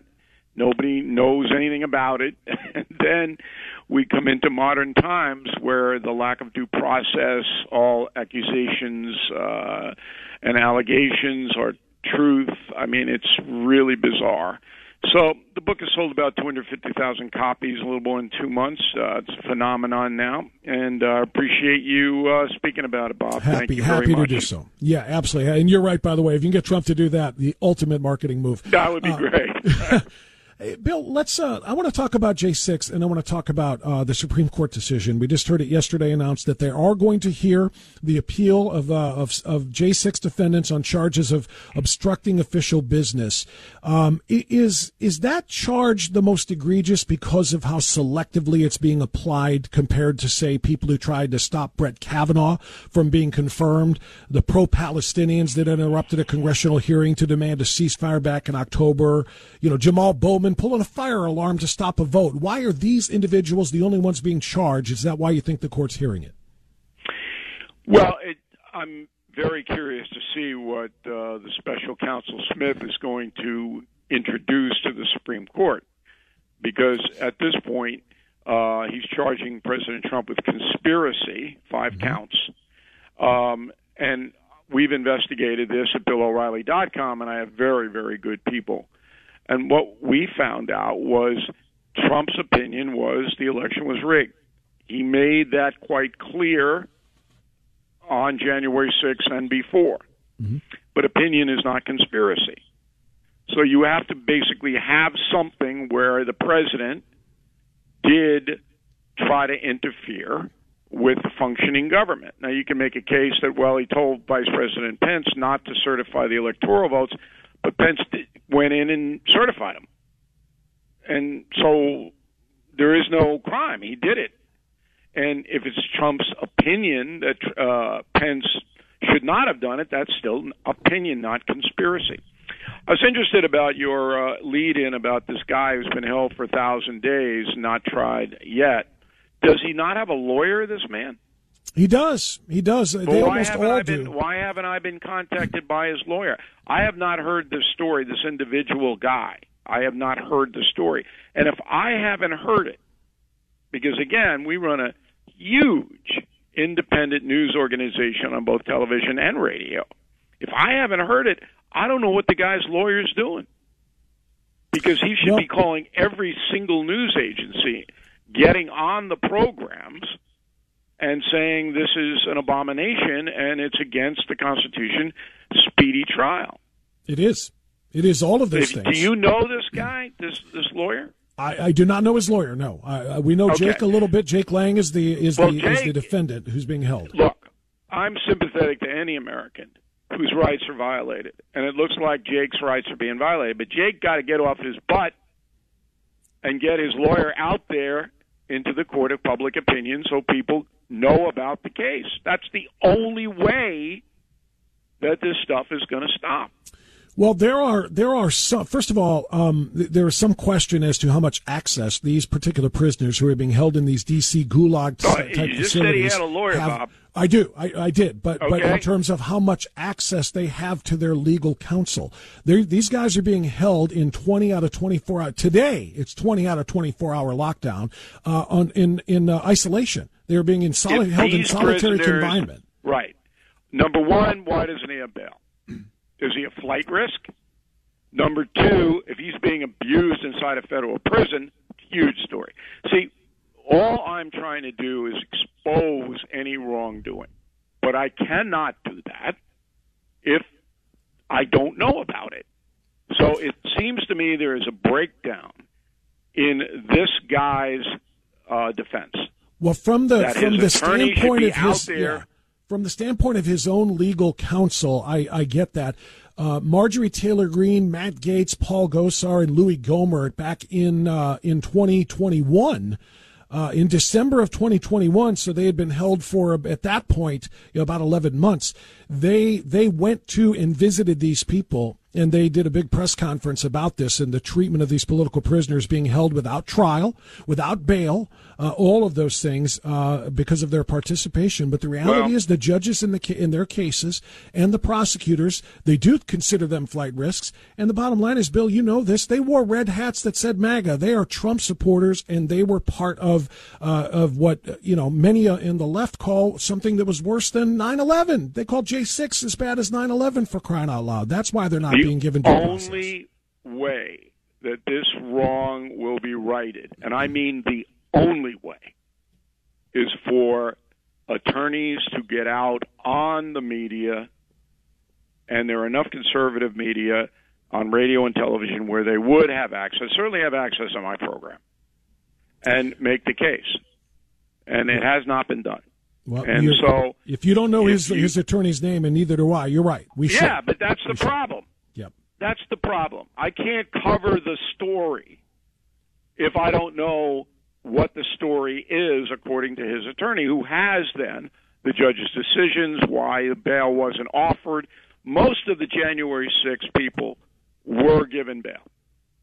90% of them. There are 200 to 300 of them, though, that are still being held in these D.C. facilities. And then the lawyers for those people need to put out why they were denied bail to the media, so the media knows. Only pressure from the public. And who's this guy, Jake's congressman? Does he have a congressman that's in his corner? You've got to mobilize. Yeah. That's what I'm trying to say. No, I get it. You're right. We're talking to Bill O'Reilly, and we're talking about the J6 prisoners. The Supreme Court yesterday agreeing to hear an appeal on the obstruction of official business charges against so many of these individuals, including President Trump. That's part of, and of course, that judge has paused those charges now while the Supreme Court does indeed take this up. Bill, let's talk about the two-tiered system of justice, and we'll go to Hunter yesterday, who did not respond to the congressional subpoena. He instead held a grandstanding press conference outside. They're talking about contempt of Congress. I don't even know what that means, what consequences there are to Hunter Biden if he's found in contempt of Congress, but what should happen here? Well, that's an easy one. So Steve Bannon, one of Trump's guys, was charged with the same thing. He didn't answer a congressional subpoena. He was arrested by the FBI, cuffed, indicted, tried, found guilty, sentenced to 4 months in prison. Bannon is appealing the sentence. That's where it is right now. The Hunter Biden thing is exactly the same. So that's what has to happen. Hunter Biden is to be arrested. He's indicted by the federal government. He is tried. And you would assume, because there's no doubt about that he defied the subpoena, no doubt. Okay, so I'm a big due process guy. That's the heart of killing the witches is due process. But there's no doubt that he defied the subpoena. He's proud of it. And the real scandal is that his father is proud of it. The President of the United States, if I were president, I'd be telling my son, you go in and you obey that subpoena. We are a country of laws. But no. Anyway, the Bannon thing is exactly the same as the Hunter Biden thing, so I assume Hunter Biden will be convicted and sentenced to 4 months in jail. But we know that's not going to happen. And so, I don't think so, Bob. Yeah. I have to disagree with you. Oh, you think it will? If Merrick Garland doesn't bring charges against Hunter Biden, he will be impeached. He knows that. Now, he's not going to be convicted, but he will be embarrassed and shamed, and Merrick Garland does not want that, which is why he ordered the upgraded charges against Hunter Biden 2 weeks ago. 9 new charges, 3 felonies, 6 misdemeanors. That came from Merrick Garland. He ordered that because he knew the American public was turning against him for the original deal, which the judge threw out. So Merrick Garland now is fighting for his reputation in life. So I don't think he's going to go down in the tank and just ignore the Hunter Biden defying the subpoena. I could be wrong. Well, you know, Bill, what's interesting about that is the charges are all about tax evasion on all of this illegally gotten money. But what Merrick Garland is doing, this is why, I don't trust him, and I don't believe he'll do the right thing with respect to this contempt situation, because he's not asking questions. He's not filing charges about how those funds were obtained. Hunter didn't pay taxes on millions of dollars he got through bribery schemes in which he sold access to the vice president's office, for crying out loud. I would like to know when those charges are coming, not just the fact that he didn't pay taxes on what he took. Well, they're never going to come from Merrick Garland. The FBI is not even investigating it. Exactly. That's a huge scandal. Yeah, exactly. And he ought to be impeached for that, much less whether or not he tries to lock him up. Be. But what's happening now is the public is turning against the Biden administration en masse. And they see that. Everybody sees that in the polls. All right? So the American public is turning against the Democratic machine, the Biden administration.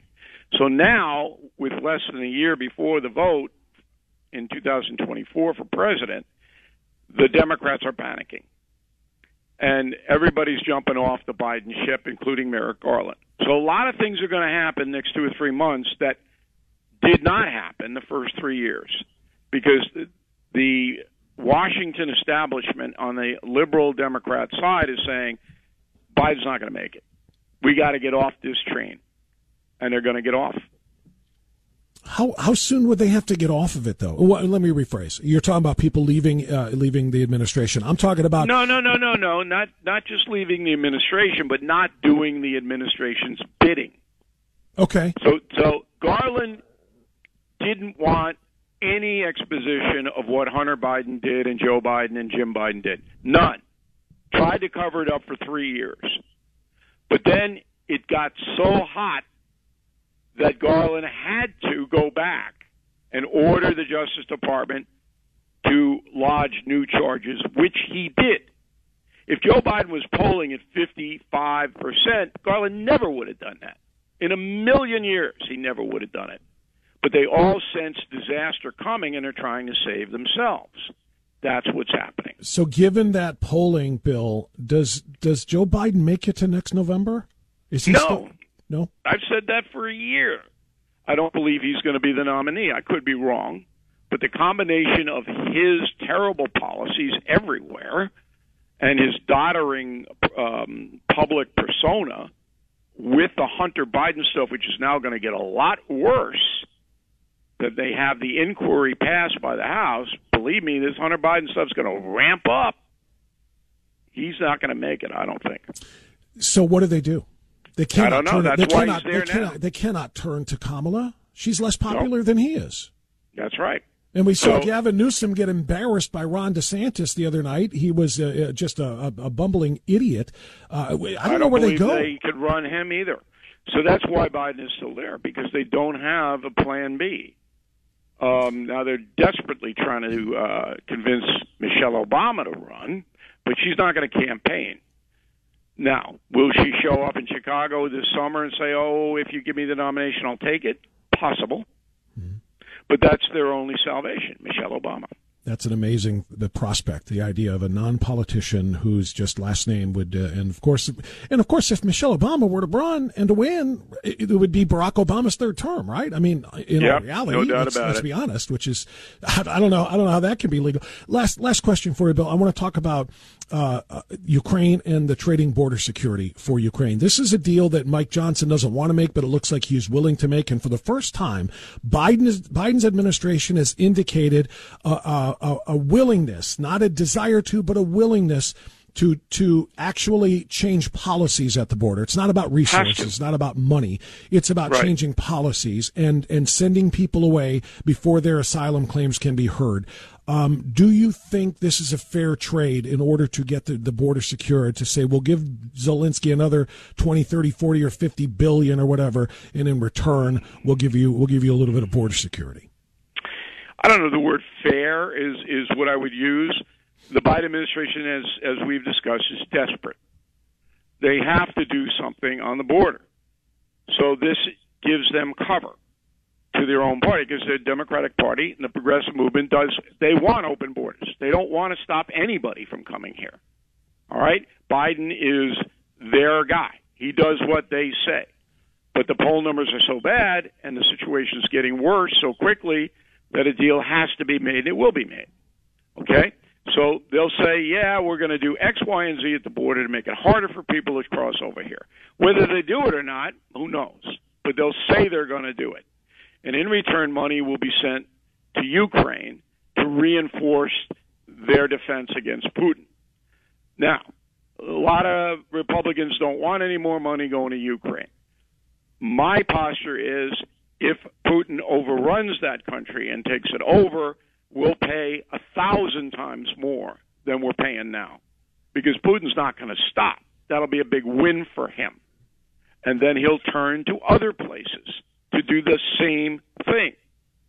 That's what he will do. In addition, China will go into Taiwan and physically take it over. which will cost us another enormous amount of money. So those things are very likely to happen if Ukraine can't hold out. And the only way they can hold out is with American and NATO money. I question, Bill, whether or not Putin would have the resources, the manpower, and the ability, if they're having such a hard time with Ukraine, after getting through Ukraine, going into a NATO country like Poland. I mean, they're having a hard time. He's not going to go into NATO countries. He's not going to do NATO. He'll just pick off Kazakhstan and Moldova and these countries that people never even heard of, to reconstitute the old Soviet Union. That's his goal. He's not going to invade a NATO country because that would be World War III. Most of the people who have fears about if he's allowed to continue through Ukraine think he's going to Poland.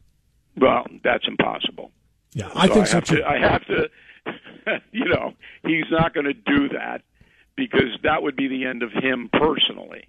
So you support more funding for Ukraine right now. So you're saying I reluctantly do, because I know what's going to happen if Putin wins in Ukraine. To what end, though, Bill? Give me what they won't give us from the White House and from Democrats and some Republicans in Congress, too. They won't give us what victory looks like. They won't tell us, they keep saying however much for however long it takes. There's no cap on the amount of money we'll spend, whether it's $120 billion we've already spent or $1 trillion. No cap and no deadline. However long it takes, however much he wants, we're going to give. Are you in that boat? No. I think you take it month by month. And I think probably what the end result will be is Putin will get to keep what he's got now and formulate those places into Russia. And then Ukraine will remain intact, the rest of it. That's probably how it's going to play out, but nobody knows for sure. But will Zelensky accept that? He has basically said until every Russian boot is back on the other side of the border. Zelensky has no say in the matter. Once NATO and the USA say, you do it, he's got to do it. Yeah. But sadly, the U.S. isn't telling Zelensky what to do. It's like every 6 months he comes to Washington and tells us what to do, and the Democrats say, here you go, here's some more money. Bob, Zelensky can't do anything because Putin won't come to the table. He won't negotiate. And until Putin does that, and he may, because, Russia's in very bad shape right now. They are.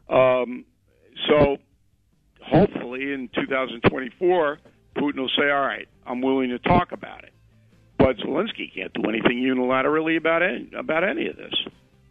He is Bill O'Reilly, one of the best to ever do it. He's going to have the O'Reilly Update coming up here in about 20 minutes, as he does every day. Don't forget No Spin News, weeknights at 6 o'clock, and a great Christmas gift for the literature lover and for the historian in your life. Killing the Witches is available right now, and get it in time for Christmas. Bill O'Reilly, it's always a pleasure and a fun conversation. Thank you. Merry Christmas to you, Bob. Always enjoy talking with you. Merry Christmas to you as well. You got it. Thank you, Bill. Bye. It is 11:28. Final timeout coming up here, and on the other side, your calls. 216-901-0945, 888-281-1110. We had a great chat with Bill. We had a great chat with Jim. Keeping you informed among the uninformed. Always Right Radio with Bob Frantz on The Answer. All right, 11:36. Thanks for hanging on with us on AM 1420 The Answer. Got a little bit bogged down there because of long interviews, but they were worth our time. Let's go right to the phones. We got time for a few of them. Before we're done here at 11:45, Vince in Westlake is up first. Vince, you're on AM 1420 The Answer. Go ahead. Good morning, Bob. Thanks for taking my call as always. Appreciate it, and I appreciate everything you do, man. We are in some dire times, and as you had talked about a little bit earlier, kind of the same subject I was going on. When Trump says they're coming after me because I'm in the way of you, and when you talk to these J6ers, exactly who he's talking about. And if we don't stand up and do something about this soon, we're in trouble. And my question for that is, where the heck are our congressional representatives on the Republican Party, our Senate Republican parties, the Republican judges? How does this happen in the United States? This sounds like we're talking about a third world dictatorship. I don't get it. Well, it kind of is. It kind of is. And the reality is, by the way, in Washington, D.C., which is the jurisdiction here, there are no Republican judges. Washington, D.C. is probably more blue than New York City or Los Angeles or San Francisco or Portland. It's like literally 95% of the population there is Democrat, so they vote for everything Democrat, including judges, including, obviously, mayors, and so on and so forth. So, and every jury is made up of left-wing jurors. So they can't get a fair trial there, which is why so many of those J6ers have requested a change of venue just so they can get a fair trial, but they can't get one. It just amazes me, though, that you said this as well earlier, too, so it stole a little bit of my thunder, but it's a very valid point. The summer of George Floyd and all the other surrounding riots and protests and everything else, you had Black Lives Matter, Antifa, and all kinds of other organizations. I think Sean Hannity said at one point there was something like 530 riots that across cities in the United States were federal buildings, state buildings, municipal buildings, police stations were overtaken, burned down, and everything else there. And I've yet, please correct me if I'm wrong, I've yet to hear of one prosecution of anybody in those. There may have been a stray prosecution or two for somebody really egregious, but I mean that literally, just like a one or two. Right. In most of those cities, the mayors declared that this was righteous. It was righteous rioting. It was righteous. Did you watch the documentary, The Fall of Minneapolis, yet? I have not. I've heard about it. Watch The Fall of Minneapolis. It's free, and the website is just what I said. It's thefallofminneapolis.com. You'll hear the mayor, you'll hear the governor of Minnesota talking about all of the rioting that was done in Minneapolis, because that's where, of course, the George Floyd incident happened. Talking about righteousness. This was righteous. The indignation and the rioting and so on and so forth. You should be angry. You should be wanting to take this out on things. They didn't not only punish people, they pretty much said, I'm glad you were there to express the anger that we all felt. So it's the two-tiered system of justice that is so egregious here that it depends on what you're rioting for. If you smash a window in support of Black Lives Matter, you get a medal. If you smash a window in support of Donald Trump in trying to stop the steal of an election, you go to prison for 1,000 days without trial. I mean, that's the reality. And this is what has to stop, and this is where we need our representatives to step up, and we as a people, because yes, we do. Look at history and look at down the road. What's the next step after this? Civil War, revolutionary stuff. I mean, where does it end? I'm afraid for our children, Bob. Like you said earlier, you don't know how long you're going to be around. I'm in the same boat.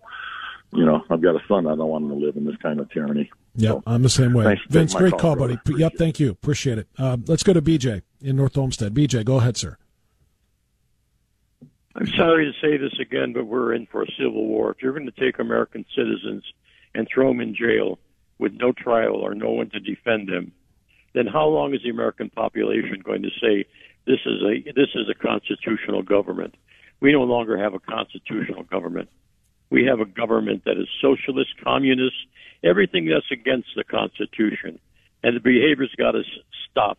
I feel sorry for that poor man that's the president of this country, because I'm not going to insult him. I don't have to. He's not bright.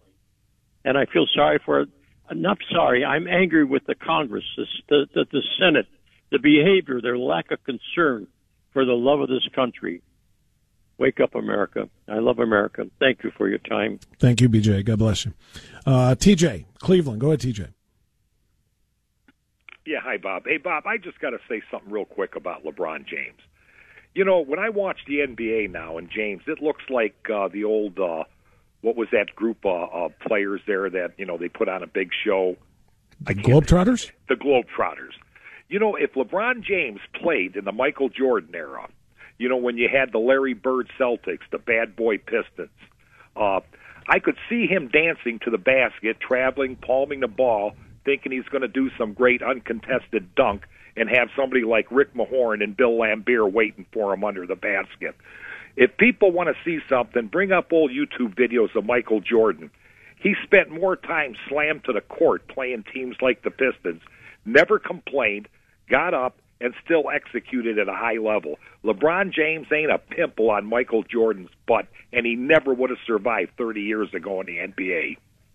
All right. Thank you, TJ. I appreciate it. Yeah, I don't disagree with any of that. It's just that I don't care about it anymore. What I did care about, the reason I brought up LeBron James this morning, is because of what he did at his son's basketball game, completely disrespecting and disgracing the United States of America while the national anthem was being played. And he walked in as everybody stood, and he played around, and he screwed around with his gear and his people he was with, and he sat down while the anthem was being sung, kept his hat on, just completely flipped the bird at the United States of America. That's that's the only reason I'll ever talk about LeBron James anymore. Chuck in Cleveland. Hi, Chuck. Go ahead. Yeah, hi, Bob. My comment is, you know what started all the wokeness? Do I know what started wokeness? Yeah, I know. The wokeness, I'll even take it as far as BLM. The wokeness, all this other LGBTQ, XYZ, all that. Yeah. What preluded out all that? What? Political correct. 3-star General Michael J. Flynn, head of the Pentagon Intelligence Agency, knew all the government's dirty secrets. He was one of the most respected generals in the military. Flynn knew what the intel world had been up to. He understood its funding. He ordered the first audit of the use of contractors. This set off alarm bells. The explosive new documentary, Flynn, Deliver the Truth, Whatever the Cost, uncovers the facts behind this scandal. Flynn told the truth. He was the most dangerous person for Donald Trump to hire. I find out the worst enemy that I'm going to face in my life is right here in America. They took my assessment and they wanted me to change it. And I was like, I'm not changing it. They had to get rid of Flynn. With in-depth interviews, archival footage, and never-before-seen personal records of the man behind the headlines. I just felt like I was drowning. Flynn, Deliver the Truth, Whatever the Cost. Available now. Watch it today. Go to salemnow.com. salemnow.com.